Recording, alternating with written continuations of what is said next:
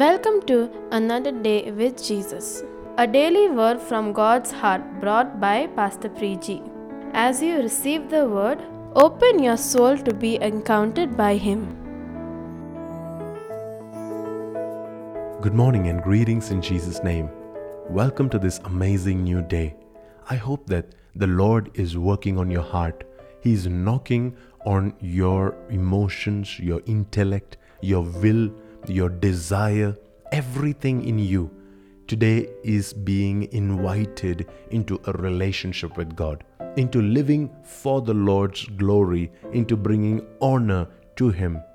If we will just go down to the basics, everything comes down to this one thing. How can we live for God's will here on the earth? How can we really live for God's purposes? It's not about how much can we do things to become successful or famous or impactful here on the earth. It is all about how can we accomplish God's will here on the earth. The best example that we have for that is Jesus Himself. That was the prayer that Jesus prayed throughout His entire time here on the earth. We would see this in Hebrews chapter 10 and verse 9. Then Jesus said, "Look, I have come to do your will." This is the prayer that Jesus is praying to the Father. I have come not just to become a big famous personality here on the earth, but I have come to do your will, to accomplish what you have in your heart, to fulfill your desires on the earth. That is the purpose, that is the goal with which I have come here. And what did Jesus do here? He cancelled the first covenant in order to put the second into effect. Paul is trying to explain to us how did Jesus fulfill the will of His Father. He cancelled the first covenant by His death on the cross. He lived a pure, perfect life here on earth. Now, according to the first covenant, the ones that sin has to die. But Jesus, who had no sin in Him, who had absolutely no struggle, no problem, no challenge, so to speak, in His character, in His lifestyle, this Jesus, He was put to death according to the law, in spite of Him being completely sinless. Now that made Him not the sinner, but He became the ransom for our sin.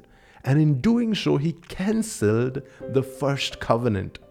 And what He did was He put the second covenant into effect.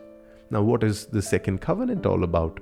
Let's read verse 10. It says, "For God's will," this was God's will, "for God's will was for us to be made holy by the sacrifice of the body of Jesus Christ once and for all time." This was God's will. This was the second covenant. This was the covenant that was established on the cross by Jesus Himself. Now, all that we need to do is to believe it, receive it, say yes to this covenant, and function under the grace available in this covenant. And we will be able to glorify God. We will be able to do His will. It says that His will was for us to be made holy by Jesus' sacrifice, not by our efforts, not by our abilities, not by our own willpower, but by the sacrifice that Jesus, the body of Jesus, went through here on the earth. Our sacrifices don't mean anything in the economy of heaven. Only the sacrifice of the body of Jesus is able to cleanse us, to purify us, to make us holy, to impute the righteousness of God into us, to make us a whole new person, to give us a life that is completely different from the previous life that we had.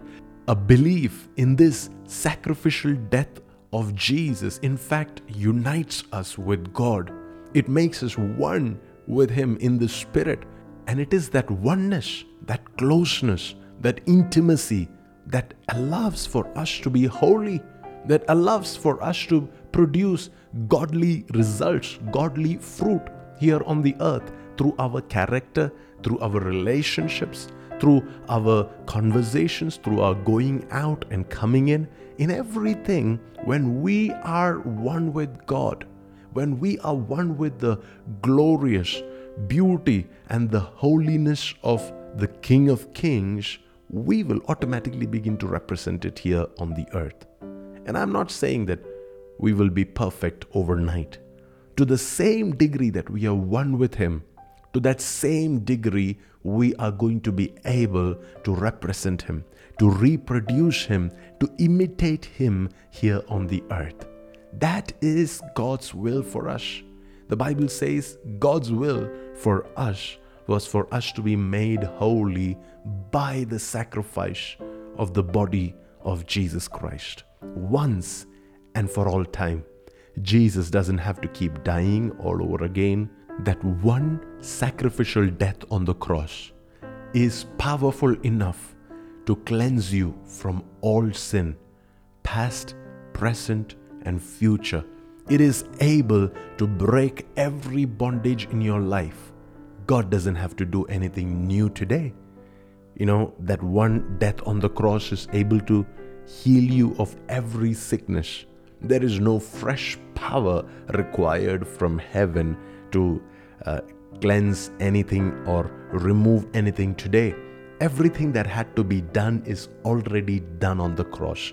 Once and for all time, it has been released. That power is available for anybody that would believe in it and tap into it and receive from it and apply it and practice it and even distribute it to others. That power is available, that freedom is available, that forgiveness is available, that breakthrough is now available.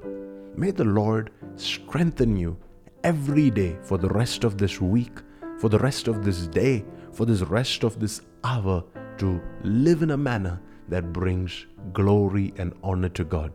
Will you believe this? This is God's will for you, that you be holy, that you be made holy by the sacrifice of the body of Jesus Christ once and for all time. Thank you, Lord Jesus, for this revelation. Cause our hearts to remain focused and fixed on you, because the more we look at you, the more we become like you. In Jesus' name we pray. Amen. Thank you for listening.